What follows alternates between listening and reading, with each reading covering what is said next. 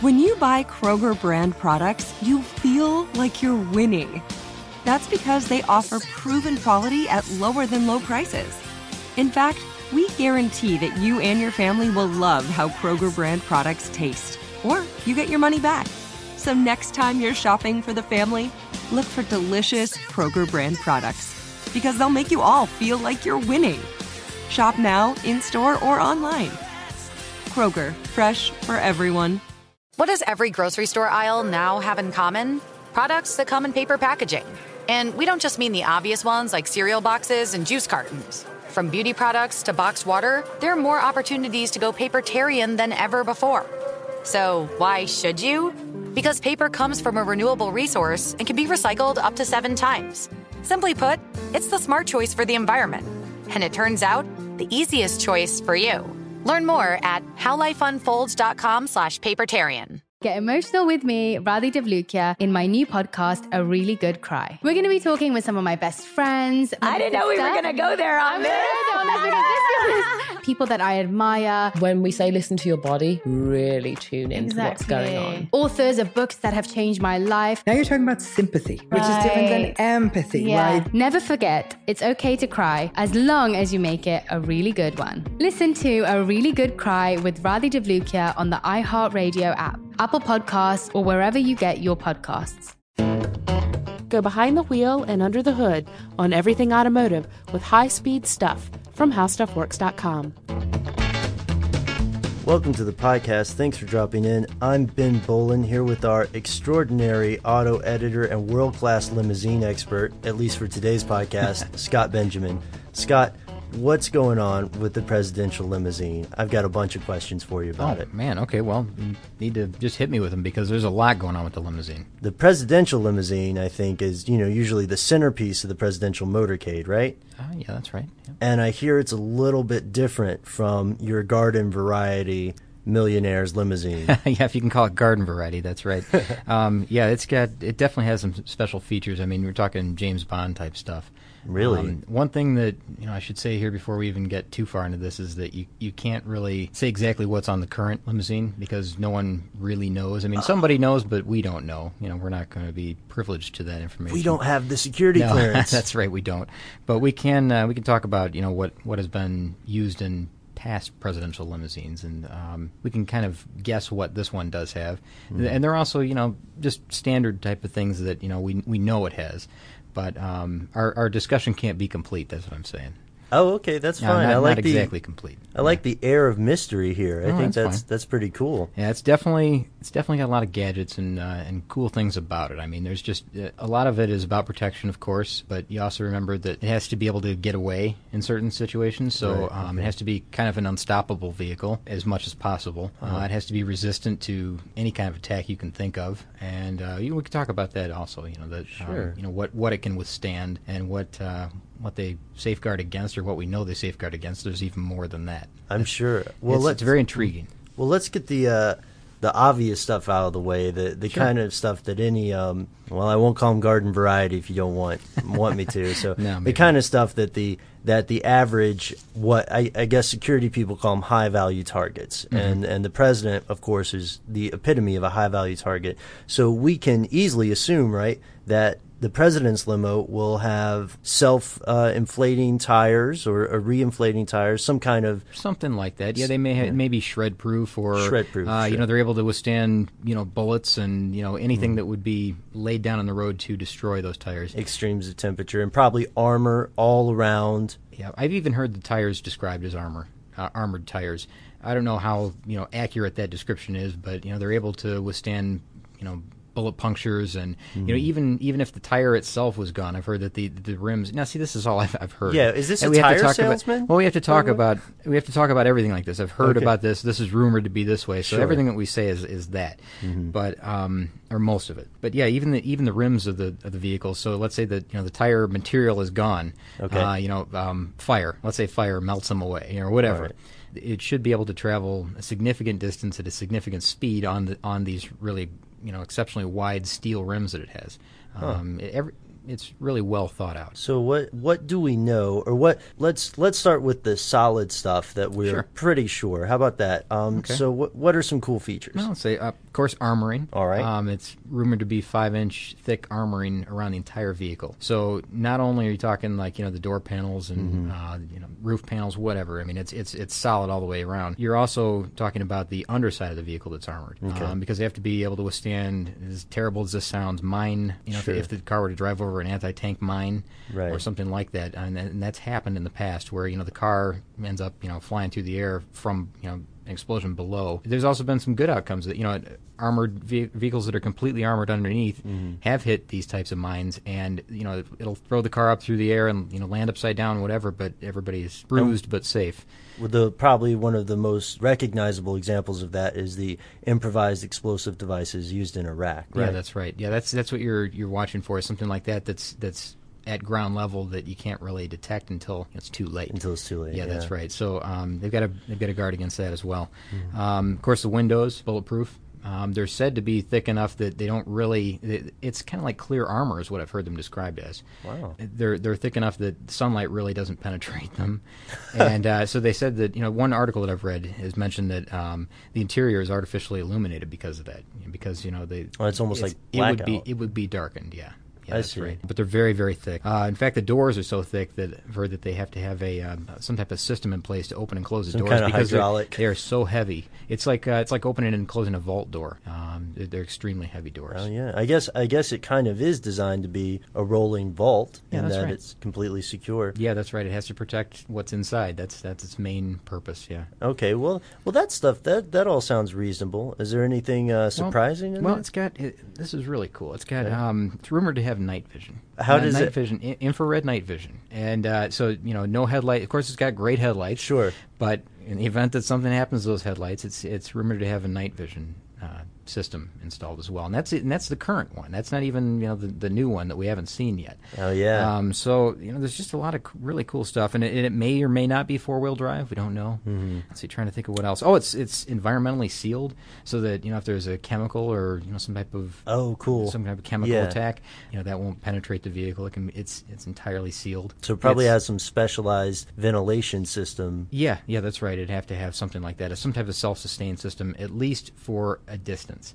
It's not good forever, of course, obviously, but a lot of that stuff comes down to just being able to get away and clear yourself from the danger. Part of that is that it's blast proof, obviously, with the armor. I would hope so. Part of that is that it's fireproof also.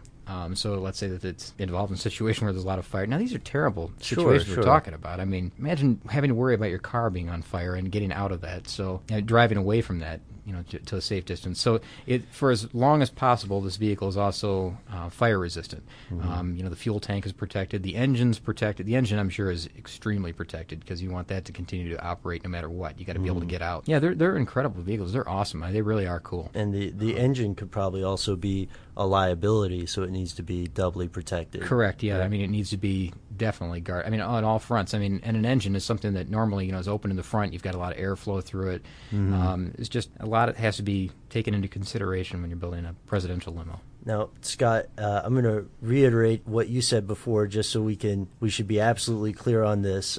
It is virtually impossible for anyone at this point to be sure what kind of limousine is going to be driving to the inauguration in January. That's right. Yeah. Right. And it's probably a good thing. But it sounds like one thing we can do is talk a little bit about oddities of past presidential limousines. Is that right? Oh, sure. Yeah, we could talk about that. Now, everybody knows that Kennedy was in a convertible when the assassination took place. That's no good. Convertible is obviously, that leaves the president wide open at that point. But oddly enough, that limousine was used for several terms after that. That same style or the same actual? I believe it was the same limousine. That's kind of creepy. Yeah, this trend of having a new limousine for a new president is kind of unique. It's relatively new. For a long time, the presidential limousine was used for several terms in a row. I see. So it was I guess it was a used car. Yeah, for a while. Yeah. So I mean, a great used car. It had all this cool stuff. But, sure. And it was the best vehicle you could get, I would assume, as right. far as safety goes. But yeah, I guess that this is relatively new. So is it reasonable then to assume that one of the reasons people have been, or one of the reasons administrations have been using newer limos each time is just to keep up to date with the increasing features? Correct. Yeah, there's always a new threat. There's always something that's that's always lurking out there. That you got to worry about. Yeah. And that has changed dramatically over the last I'd even say 10, 15 years. Uh-huh. It's just you've got to stay up to date on the technology. You've got to stay one step ahead, and that's what they're doing. I guess at this point we should go into the realm of the entirely speculative. You wanna go there with me? Maybe. All right. Yeah. Well, let's try it out. Okay. Could we make an educated guess? Which again, to reiterate, we'll totally write this off as speculation. Mm-hmm. We will not bet any money on this. But what is something that you could see plausibly in the newer presidential limousines? The newer ones with stuff that we haven't talked about yet? Yeah. Oh man, boy, I don't know. I'm stumped. Have you been thinking about this? I've thought a little bit about it. Please hit me with it, because I after reading this, honestly, it's hard to determine anything that could go beyond that. I mean, it seems like they've got it covered, but I bet you there are some things. So go ahead, hit me with it. Okay, if they don't have it already, I imagine there would have to be a lot of upgrades in information technology and communication, some sort of, I'm sure the ones out now already have something like GPS, but some sort of direct link to larger information networks just to coordinate, the motorcade alone making a left turn down Pennsylvania Avenue is probably incredibly complicated. So I imagine a lot of information based, a lot of information based innovations are going to make the difference between the new limo and the old one. Well, I didn't mean to interrupt, but I'm positive that they're a kind of a rolling control booth. I'm sure that there's somebody in there operating. The president, I don't know what he's up to in there at all, but right. I'm sure that vehicle is definitely, I guess, well hooked up as far as being able to communicate with Secret Service that's everywhere, all around this vehicle at all times. Not just in the motorcade, not just surrounding it, but long distances away. Monitoring everything that goes on. It's very carefully watched, and I'm sure that they have to. There's got to be a way to communicate back and forth with them. So imagine how secure that has to be. I wonder if they have any recreational stuff. TiVo or a radio. Oh, maybe they have a big flat screen TV and a system that has Pong or something really cool like that. Like ColecoVision or Atari or something. Sure, yeah. Wait, you're a little bit dated. I'll be honest with you, just a little bit. I did say flat screen. Your mind's in the right place, Yeah, man. Your heart is completely in the right place there. I think that would be an awesome presidential feature. Yeah. And then another thing that I would see is very necessary, or definitely contingency plan, right? Because these are built in terms of contingencies. Yeah. Would be some sort of radiation shielding for radioactive materials. I would think so, yeah, and that may be part of the environmental sealing that is going on there. And I just don't know. The materials they use for the bulletproofing, I know it's steel, it's composite materials, it's a mix of things. It's not one material. It's several layers of material. One of those might be maybe a lead shield or something like that. You just can't say. Yeah. All of this adds considerably to the heft of the car, the weight of the car. But if you're talking your safety, well, then you make the engine a little bit bigger. I'm sure that they make adjustments where they have to make it as safe as possible. And like I said, they just have to be ever changing, ever adapting. And they're fascinating cars. They really are. If you get a chance to look up any information about them, look back at the history of where they've come from and where they are now, unbelievable. Really? Yeah. Scott, I'll be honest with you. I don't want to end on a down note. I'm a little bit depressed though now hearing this. Why is that? I of course have no problem with any presidential figure. I'm glad they're doing the job instead of me. But I just don't know if I can be happy with a regular limousine at this point.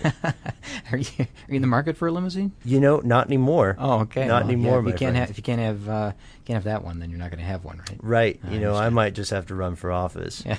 But in the meantime, thank you so much for breaking down a little bit of the mystery behind the presidential limousines and motorcades. And for our listeners out there, thanks again for dropping in. If you have any questions for us, please write to us at podcast@howstuffworks.com. And if you'd like to learn more about limousines, motorcades, or anything auto related, please drop by our auto channel on howstuffworks.com. For more on this and thousands of other topics, visit howstuffworks.com.